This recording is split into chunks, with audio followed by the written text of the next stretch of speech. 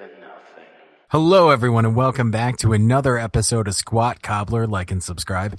I am Dr. Mike at Official Pagan on everything, and joining me, as always... Hi, everybody. This is Kelly at KELLYTHUL on Twitter and Instagram. Like and subscribe. And tonight, we are back with another prisoner exchange. You know how you can hear more of these prisoner exchanges, guys? Just like and subscribe. So anyway, we're back with another prisoner exchange where Kelly and I recommend albums to each other and review them, but they're albums the other one is maybe not as familiar with, who have impacted the person who is recommending them.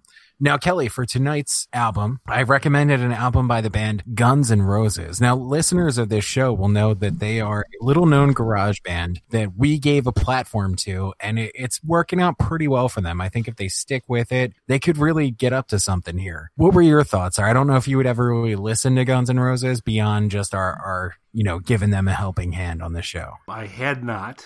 Beyond familiarity with the songs that they did, they got major radio play. That had really been my familiarity beyond, of course, the powerful Squat Cobbler bump that we provided them. So this was actually great because I knew this was a favorite of yours, and it was I had very little frame of reference beyond the things that got major radio play.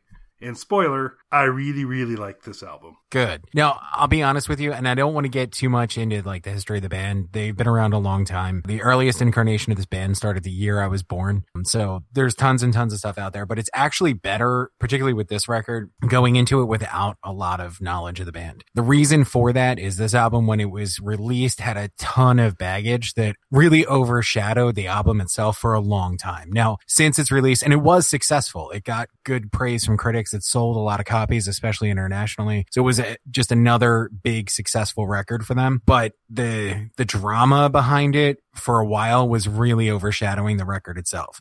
So I actually think it's better going into a review of it or anything like that with as limited knowledge as possible. Took a really long time. So they are sort of perfectionists and in their long storied career have only released 3 proper studio albums. There are some odds and ends things, a handful of EPs, a couple of live records, and most recently a box set. But at its core, there's really only 3 full-length studio records from the band. And this was the longest gap between new material, at least a full-length release. There were lineup changes, very public fighting with some of the former members, lawsuits with management companies, with their own record label, weird feuds with big companies like Dr. Pepper, false starts for a tour to support this a couple of times before everything kind of got going. So just the drama overshadowed the actual music for a while. And it's a shame because I think it honestly is their strongest record overall.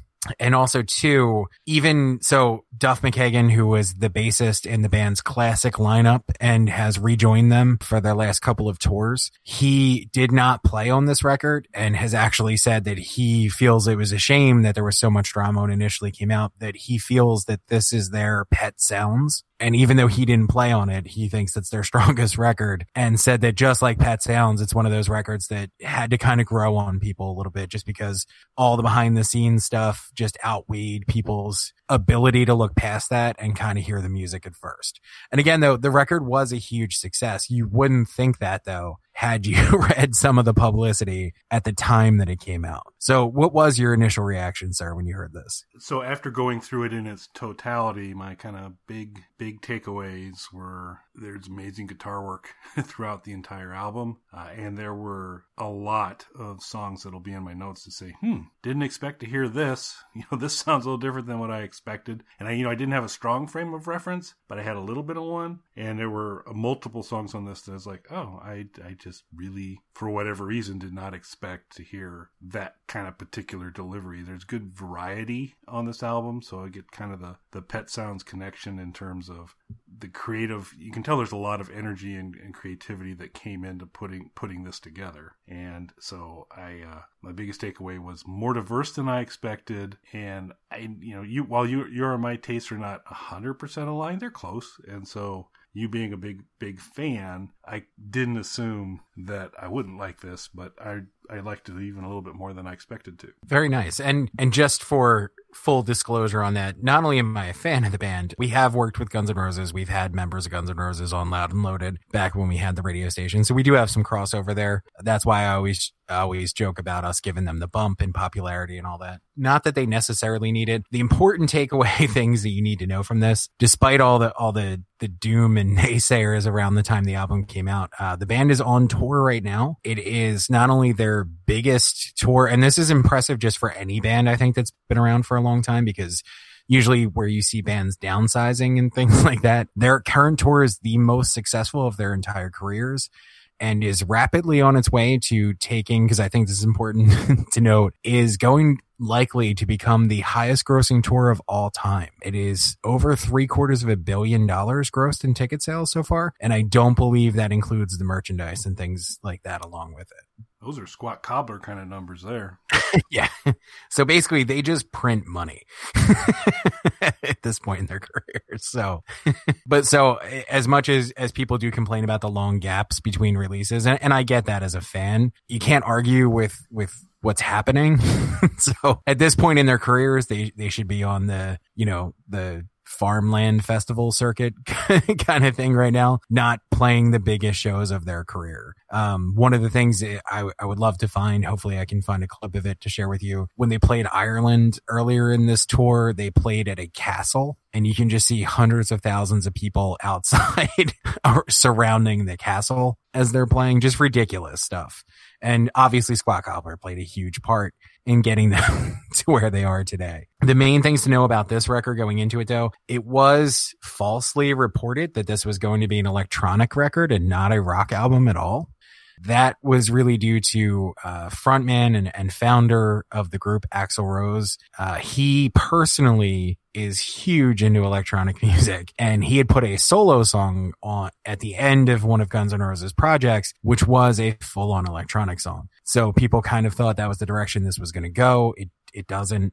Guns N' Roses, I would describe more as like their vision of it that they've stated numerous times is like a heavier Queen, like big operatic songs, but more metal leaning. And I do think that they largely accomplished that on this. One of the important things to me that's a good takeaway from this band, the guitar playing is always amazing. Honestly, from a technical standpoint, Richard Fortus, and I'm not just saying this because he played on Pagan stuff, in my opinion, from a technical standpoint, he's probably one of the greatest guitar players of all time. I think he's just an incredible guitarist. He's the longest serving guitarist of the band as well. He plays on this record, of course, and contributed to the writing. Some other Squat related things people would probably be interested in. Devo drummer Josh Freese contributed to this. He plays on a couple of songs and helped out with the arrangements on a couple of songs. So little fun Squat trivia for everyone.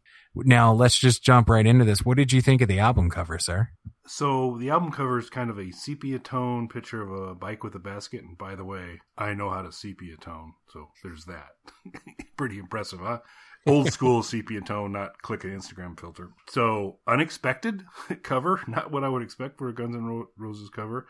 I'm assuming, given my deep international knowledge, that there are a lot of bikes in China, and that's the connection. And a basket, which would be a basket full of goods, very Keynesian, and that gets into the democracy part, and a nice Guns N' Roses painted on the back there. So I thought it was cool. I thought it was a cool picture. I liked it quite a bit. A nice little kind of logo with the Soviet stars down in the bottom for Guns N' Roses. So I dig it overall. Yeah, I like the cover. At first, I kind of didn't because I thought it was a little bit too subdued, but it plays into the whole theme that you really get into on the first track. So the title, and this will also take us into the first song, is Chinese Democracy. So that is not a political statement by the band. They were doing interviews as the years were kind of going on, and there didn't seem to be a new Guns N' Roses album coming out, including famously Universal had offered them a sizable bonus check to complete and turn in a studio album. They accepted the check and never turned in an album, which led to an unauthorized greatest hits record being released that the band promptly sued the label over. So they enjoy taking their time on records, as we've already noted. The title and a lot of the lyrics from the opening track come from them doing interviews and being asked, by well-meaning interviewers when they were intending on releasing new material. Their stock answer jokingly started to become when there's democracy in China.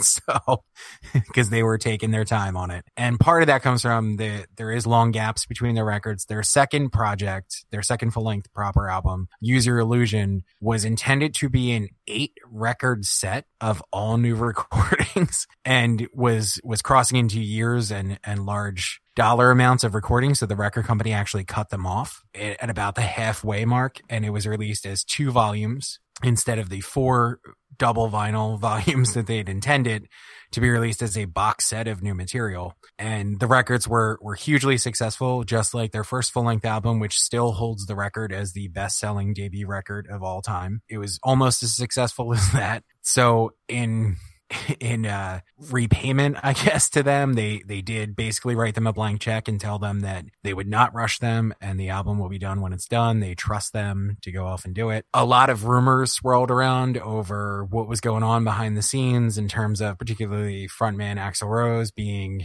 sort of an iron fist ruler of the band and people being in fear of him, and then them joking about how long it was taking them to work on it. And I do think he's a very versatile vocalist, but my actual favorite part of what he always brings to the table is his lyrics. And I love that this song is just filled with crazy self-deprecating lyrics referencing that how long they're going to take making the record and how they don't care what anybody's opinion about that is.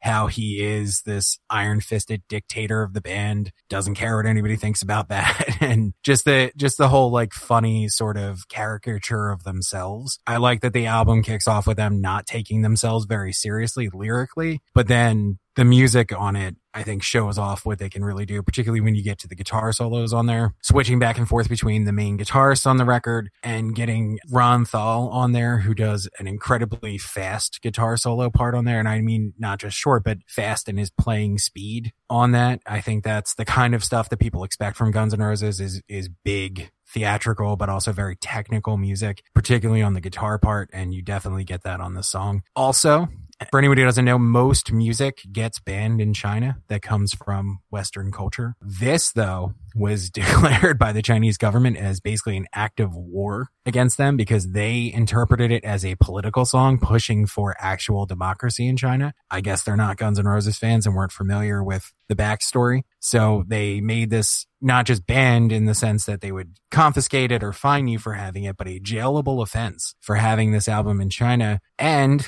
anybody who was associated with them had extra sanctions put on their records, and that included Pagan. So I'm kind of proud of that.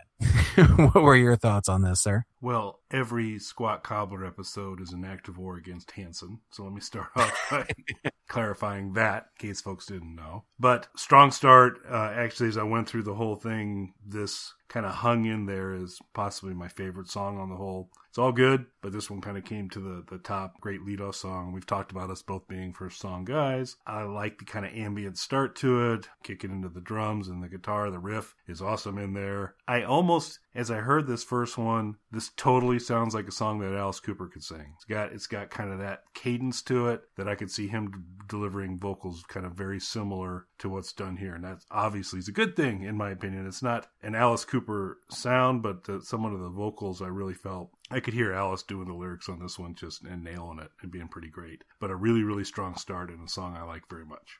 Well, they are huge Alice fans and have collaborated with Alice Cooper a number of times. So for all the squatties out there who know we love our Alice. So I'd like to hear the Alice version of Chinese Democracy.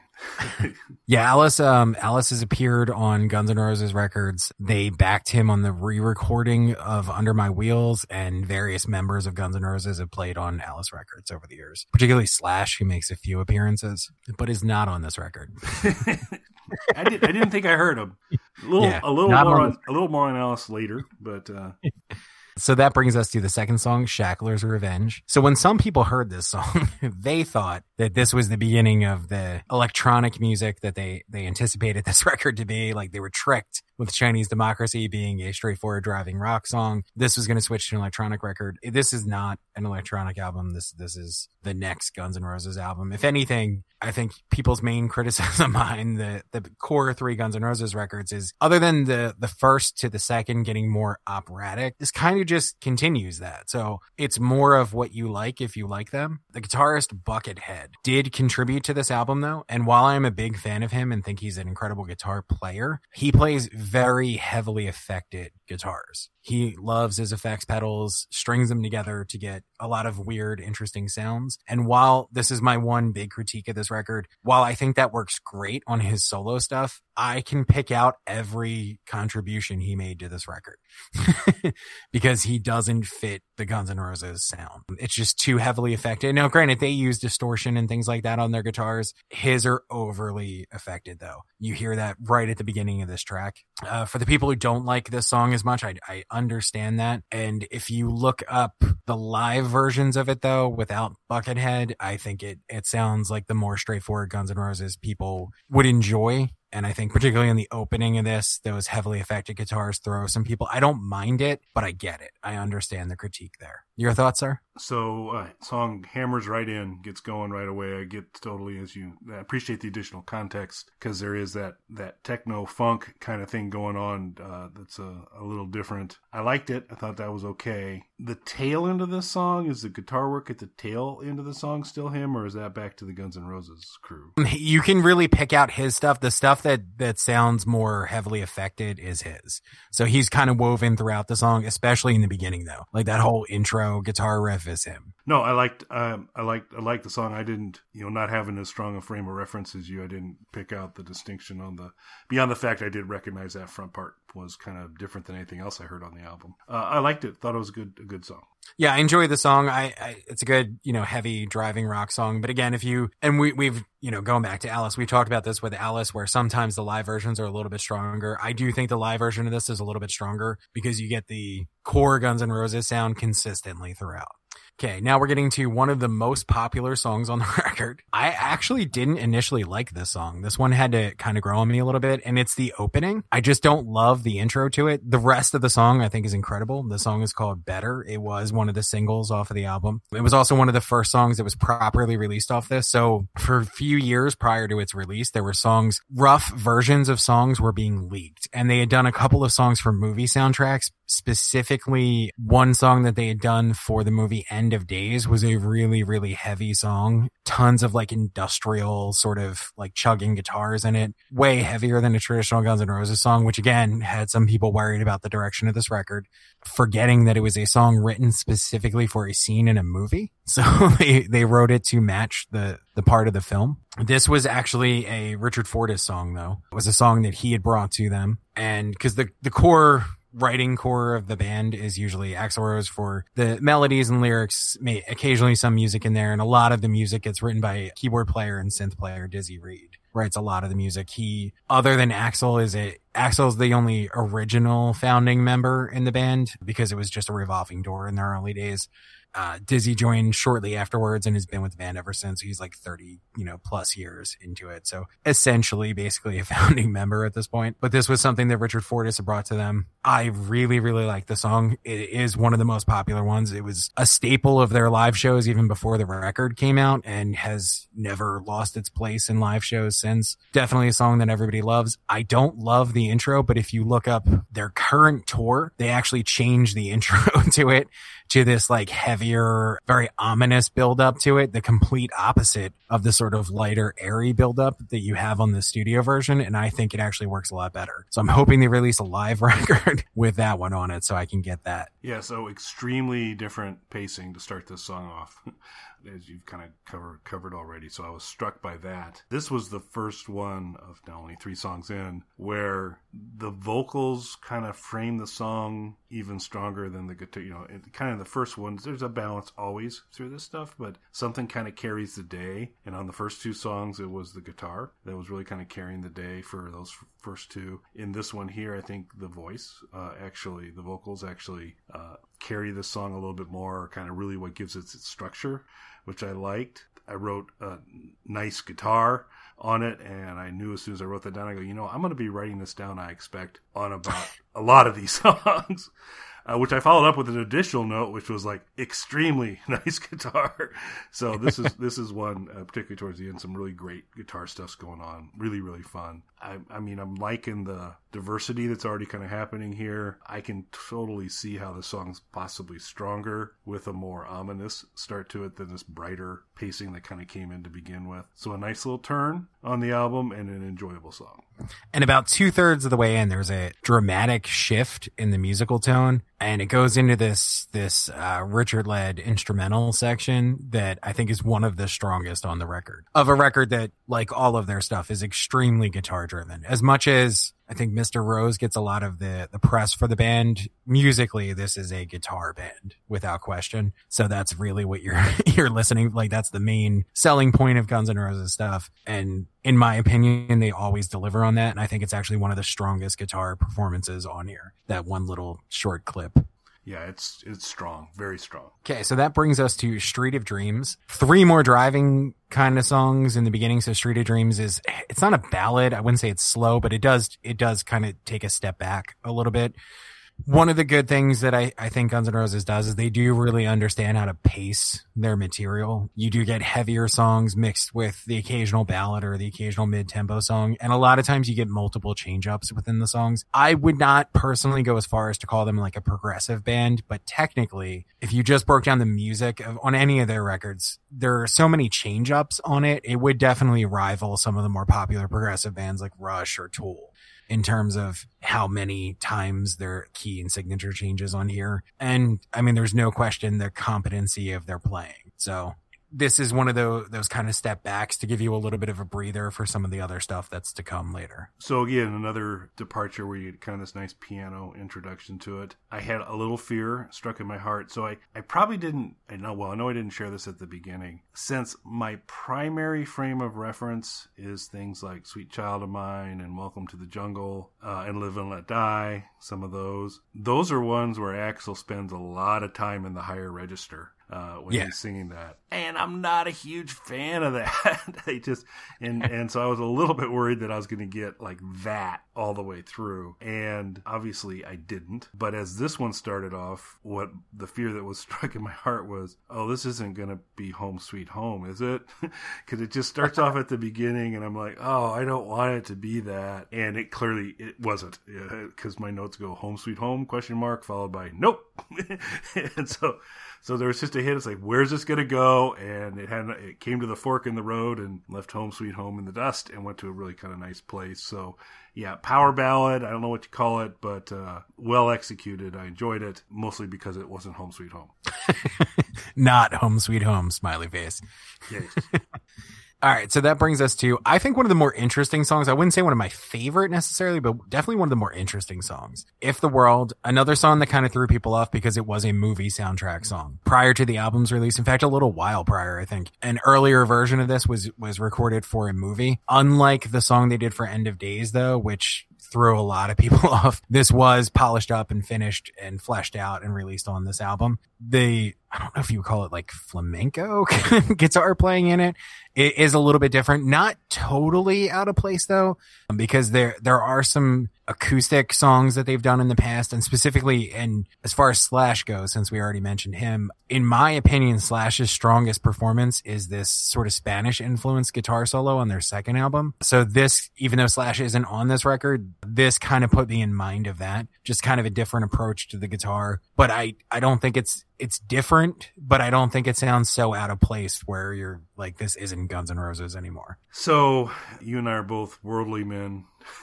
And so you say Spanish and I say Indian in terms of the... No.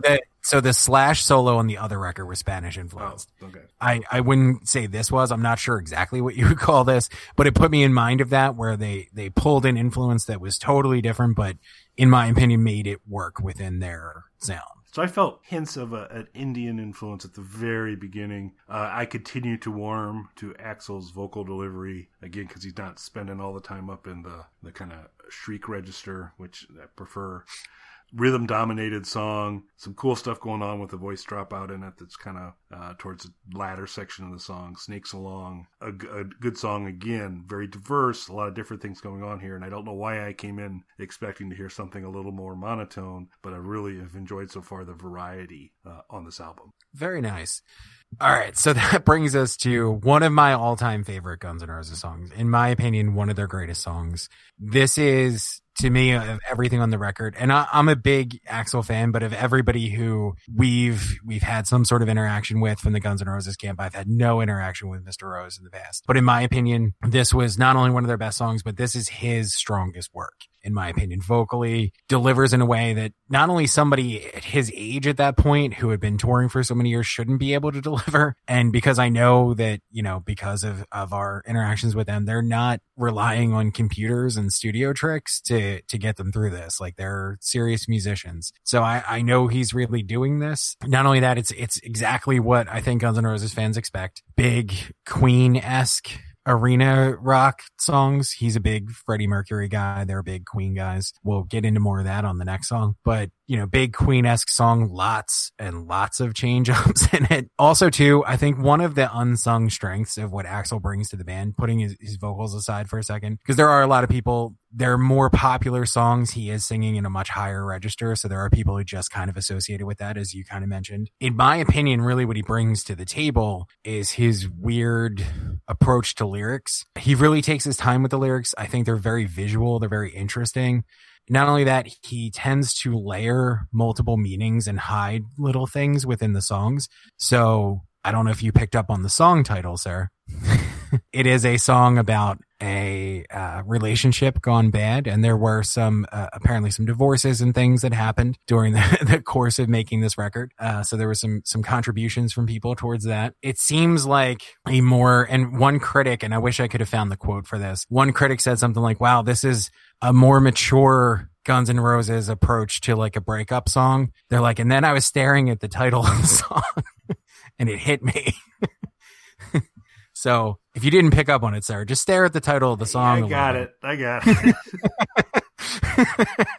I didn't get it the first time you said it, but then I looked at it a little bit more, and then I was like, oh, all right, yeah. So he loves putting tons and tons of stuff like that into songs. Like, this isn't the only example of that, not even just on this record. There's a lot of things like that hidden throughout all of his lyrics. And I actually really appreciate that, because you can just take them in face value, or if you really want to pore over the lyrics, there's little Easter eggs to find for you in there. What's more important, though, I don't know if it was Rolling Stone or Billboard, one of the big music magazines put out their list of like the 100 greatest vocalists in rock music. And they put Axl on there, I want to say in like 10 or 12 or something like that, below Freddie Mercury and people like that. And then a bunch of music scholars reordered the list based on people's actual recorded ranges and put Axl at number 1.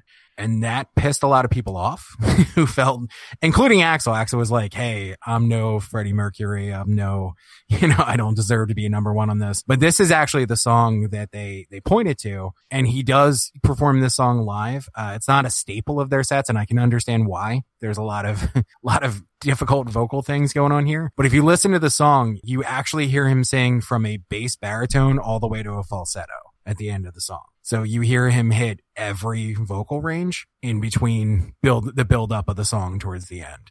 So it's very, very impressive. Musically, of course, great guitar work, great keyboard work, like you'd expect from them. But this is the one I really wanted to focus on Axl for. Well, it's no for unlawful carnal knowledge, I'll tell you that.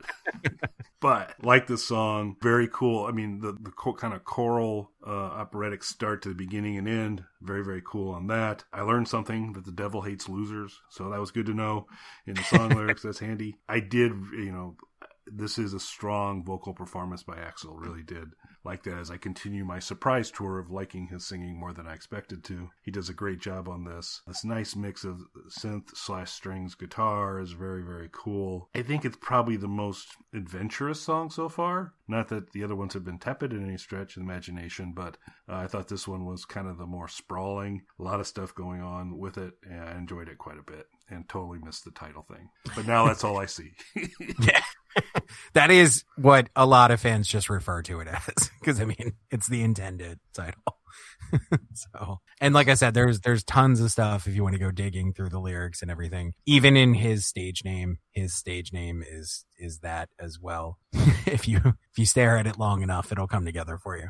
So that brings us to Catcher in the Rye. Catcher in the Rye is a song that took many, many different forms. There's a bunch of leaked versions of it that came out beforehand that are some very different. So it's the leaks are actually interesting. It's unfortunate because it definitely added to the length of time that it took to complete the record. But it is interesting to watch how a band sort of progresses a song along from the earlier incarnations of it. As I said, they are big Queen fans. And I think particularly if you listen to the Use Your Illusion stuff, which are some of the songs that you had mentioned, like the big arena rock songs, you can hear it a lot.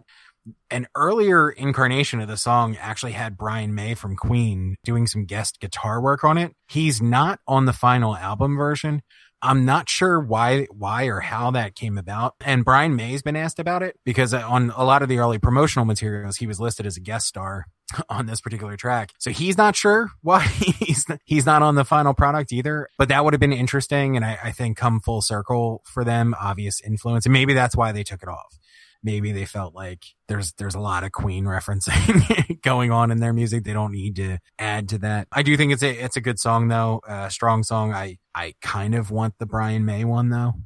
I'd always love a Brian May one. That would be awesome. Another kind of, and I really hate to kind of use the word power ballad, but it's whatever the notch below a rocker is, it's that tonality. Again, really like the vocals on this one. I felt almost in the middle, so I was unaware of the kind of Queen connection, but I picked up a little bit of kind of Beatlesque tonality kind of in the middle section a little bit that immediately gets swamped with the Guns N' Roses guitar stuff at the end, but it's kind of a nice juxtaposition of those types of things. So I thought another very kind of sprawling, adventurous song. So that brings us to Scrapped. This is a song that I really don't hear a lot.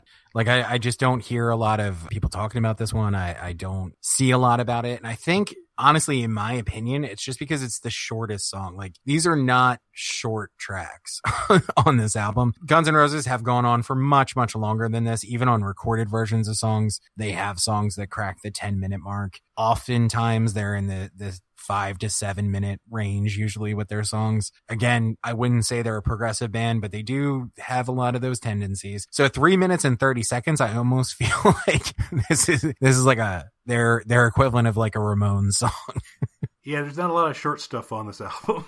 Cool vocal intro, like that quite a bit. They roll into some kind of locomotive like Panzers cruising across the country guitar and vocals and rumbles right along. This is where he's spending a lot of time in the higher register, which is the one part, because I've liked a lot of the other stuff better than that. But I was kind of expecting to hear this kind of vocal delivery more common through the entire setup. Definitely rumbles, starts off really, really strong, and another good song. So that brings us to Raid in the Bedouin.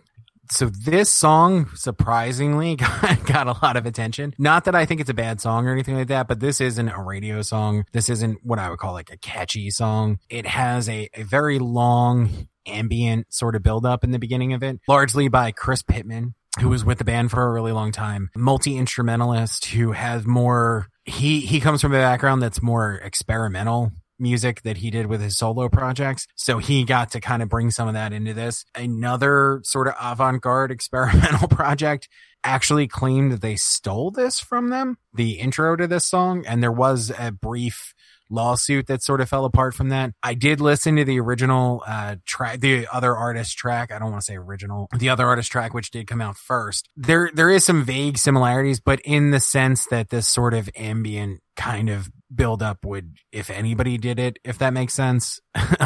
Clearly using like similar instruments and sounds and things like that. Like if I gave you the same set of tools and asked you to make something like this, you would come up with something similar, if that makes any sort of sense. Yeah, I loved the atmospheric ambient start. Thought that was really cool. I did, as we roll out of that and get into the song, as the guitar started off, and there's truly a kind of a unique, not ZZ Top unique, but a unique sound to Guns N' Roses with the talent of these individuals. You kind of tell when they're kicking it in. I thought as a guitarist started on this one, it was a reminiscent of someone who's been mentioned on Squat Cobbler before, Ace Frehley. I thought as we started in some of that initial guitar stuff, I was like, that's got, I could hear Ace playing a little bit of that right at the very beginning, with like, tremendously better lyrics, than we get with most Ace songs. Sorry, Ace, but you're an awesome guitarist.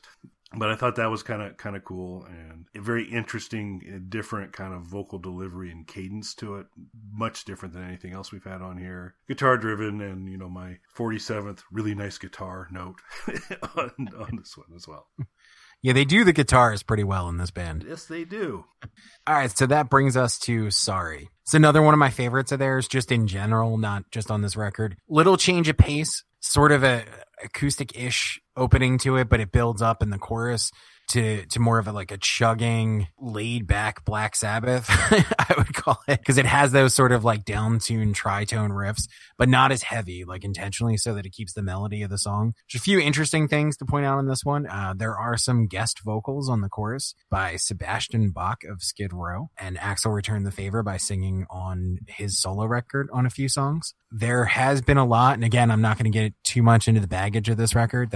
There's tons of stuff about that if you want to read it. There are plenty of people who have attached meaning or attached a face to who this song might be directed towards. So I don't need to get into that. You guys can go and look that up if you're interested in it.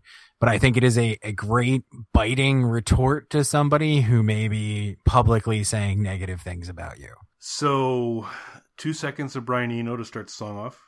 And immediately he's going to lose a little bit of his, he's gone. A very smooth song, very different than everything else on here. And if I were to write a song that included the lyric, I'll kick your ass like I said I would, this is delivered in the most polite fashion ever.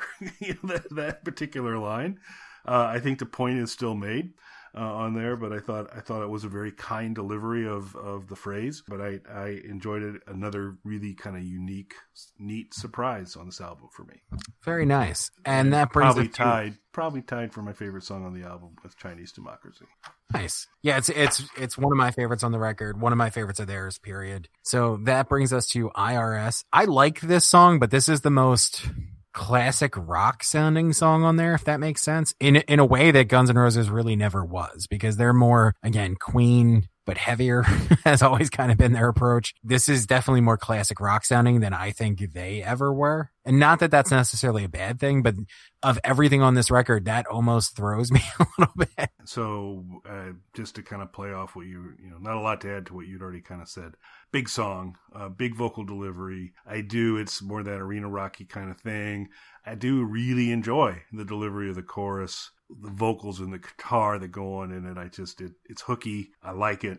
It's good, powerful, and driving. If you're writing a song about the IRS, this is a little too happy and bright for me. I think it needs to be darker, more ominous. You would think they'd have more to say about this. Yeah, it would be. I would think there'd be a little deeper tone to some of it than it is. So that was a little unexpected. The song to the title, not the most unexpected song to the title. We'll get to that. But again, look at that. Nice guitars. Another note about that. Really good guitar.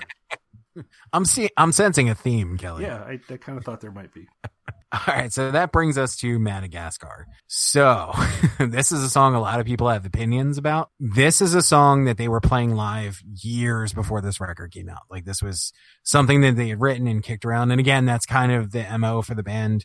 They work songs into the live set for a couple of years and develop them, and eventually they become a song that gets released. This one had been kicking around for a long time. There were tons of recordings of it out, bootlegs that people had made from shows and things like that. And for a lot of more casual fans, this was the first introduction to this lineup of the band. The band had done a surprise appearance at the MTV Music Awards around 2000, 2001, something like that. I'm sure somebody's going to fact check me and be like, it's 2002 or whatever. But at that point, they had actually taken a hiatus for a little while. So they hadn't played live, and it was a strange appearance because there was rumors of some big odd appearance at the end of the show, and there had been some presenters who were wearing Guns N' Roses t-shirts and things, which led to a lot of people online speculating about what it might be. And then it turned out to be Guns N' Roses. And instead of just playing hits or even playing a new song, they did it like a medley. They did a medley based around this, which a lot of people hadn't heard at that point because they hadn't been playing it live yet at that juncture. So it was just weird, and it kind of threw some people off. I personally really like this song. A lot of keyboards and stuff in it. My only complaint, there's a song that they'd been playing live that was on a lot of the leaked demos called Silkworms, that in my opinion is one of Guns N' Roses' best songs. It did not make the final cut of this record and is still yet to be properly released, in part because of this song. The band has, because they've been asked about it in interviews because it was a song they were playing live, they decided to cut it because they felt in the context of the record, it had a similar build up to Madagascar. And because more people had heard Madagascar, they leaned on this one over Silkworms. And they didn't want two songs that had a similar build up, especially because they probably would have wound up around the same place in the record in terms of the continuity of the record, which makes sense. And I do appreciate that they think about those things, but I really want Silkworms. There was also some people who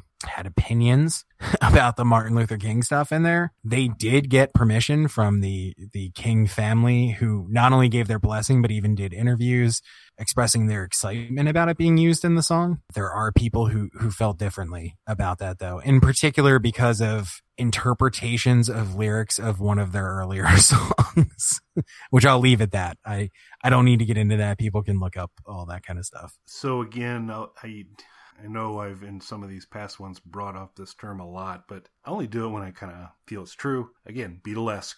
There's a little bit of a kind of Beatlesque start to Madagascar. Unexpected, another very unexpected song for me. Not something I didn't, have any anticipation of hearing as I went through this album. Shocker, nice guitar. Was a bit surprised with the arrival of Dr. King in the song. He was, as I was going through, anticipating getting ready to go through this, I said, if there was a guest star, he probably would not have been in my top 5 in terms of who I would have made an appearance. I thought it was done to great effect. I'm super happy that the family was cool with it and they talked to them about it. That's even much, much better. Very complex song. A lot of stuff going on with it. And I think the most important takeaway is give me Silkworms.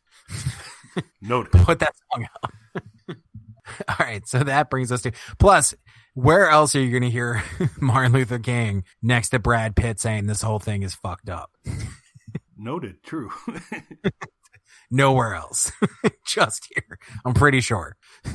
I didn't fact check that, but I feel relatively confident. I think their collective body of work is limited, so you're probably safe.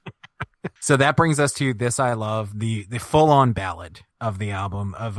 I would say, like you said, there's some power ballad-esque moments on here. This is the one full-on ballad on the record. Weirdly, this has become a really popular song in live shows. I think when the record was first released, I don't remember there being like a ton of fanfare for the song in particular, but it is a staple of their shows. Fans love this song. You can see tons of videos of people, stadiums filled with people singing along to this. So it is a beloved song. I do like it. One of the interesting things I think, and I have to look for one of the videos to send you, people started making remixes, mixing like completely different sounding songs with this song and like juxtaposing them together. There's one in particular where they took like gangster rap songs and like mixed it with this. I'm not sure how this started with that, but some of them work really well. And it actually gave me a different appreciation of the song itself. Every one of these songs now, I look very closely at the title to see if there's an additional message in there before I go through there. So none there that I saw. The, again, unexpected. I had mentioned I'd bring Alice up again. That's here. If Steven were not based in a nightmare, it might sound like this, where it doesn't have there are elements of the whole kind of Welcome to My Nightmare guitar sound and vibe of Welcome to a Nightmare, definitely into Steven on the piano parts on there that have some similarity or at least struck me as a kindred spirits, if you will. So I thought that was pretty cool because obviously a little bit of a big fan of Steven and Alice in general. This album was full of songs I just did not expect. This is another one I did not expect. Enjoyed it. Like I said, I as it went through, I just saw a little bit of that. Hey, if Steven were a little more up of a song, it could be in this family a little bit more. And again, that may very well have been an influence, as they are big Alice guys. And now Girl as well, because there is a female member of Guns N' Roses now. That brings us to Prostitute, the closing song on the album. This is another one that I've talked to a lot of people who really love this song. And not that I dislike it or anything like that, but I'm just a fan of the more driving stuff that you get on this record. And then the big sort of like epic songs that have all the crazy change ups and things like There Was a Time. I have to make sure not to say it. And Sorry and Madagascar and things like that. So this is a song that I feel like I don't give enough play to because so many people really like it that I need to check it out more and get it better rotation for myself. I saw this title at the end of the album, and again, coming in with very limited frame of reference, I thought this song would go a different way than it did, which I think speaks to your commentary about Axl's kind of layered delivery and thinking on lyrics and the thought that goes into it. So I was going a little more basic in what I was anticipating, which wasn't that. And unfortunately, there's a Who song called Substitute that I had begun to, in my mind, form the lyrics to Prostitute based on the cadence of Substitute, and I have them. I'm not going to share them right now, but they're pretty horrific. There's a rhyme with back. I'll just leave it at that. But while not driving per se on that, I mean, this isn't a pedestrian song. This is not a power ballad. It moves along okay. Nice guitar, shocker there. But went a significantly different way. This was the only one as I kind of went there. I said, I need to kind of go back, and I'm going to pull up the lyric database and just kind of go back through this one to kind of make sure I'm hanging in general. And it just, reinforces what you were talking about, which is Axl does pretty good work in kind of pulling stuff together and thinking things through. So I enjoyed it. There are a number of songs on here that I enjoyed a lot more but it's another really good song on a really great and enjoyable album. All right, sir. Well, I'm glad you enjoyed it. I was hoping this wouldn't be the turning point where you're like, I hated this, especially since there's always the possibility they could hear it. So yeah, I'm glad I did. I really was tempted. I think I told you offline I was going to start with, well, there's no Hanson. I'll tell you that. There's a poor man's Hanson. But I chose not to go that way, and I couldn't, because it's just really, really good stuff. Well, I'm glad you enjoyed it, sir. Maybe another Guns N' Roses recommendation at some point in the future, but I mean, there's not a lot, so they'll be spaced out. And I'm glad you went into it with limited knowledge so that the drama surrounding its release didn't overshadow actually listening to the album the first time for you. So I'm glad you enjoyed it. I'm looking forward to more Prisoner Exchanges. Yeah. And as evidenced by most of our Squad on the Issues, I tend to enter everything with limited knowledge. So he goes, awesome. All right, everybody. Well, thank you for listening. Like and subscribe.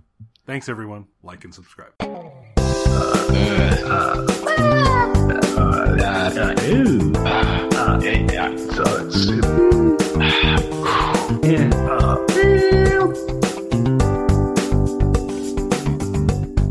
right, I'm going to stop the broadcast.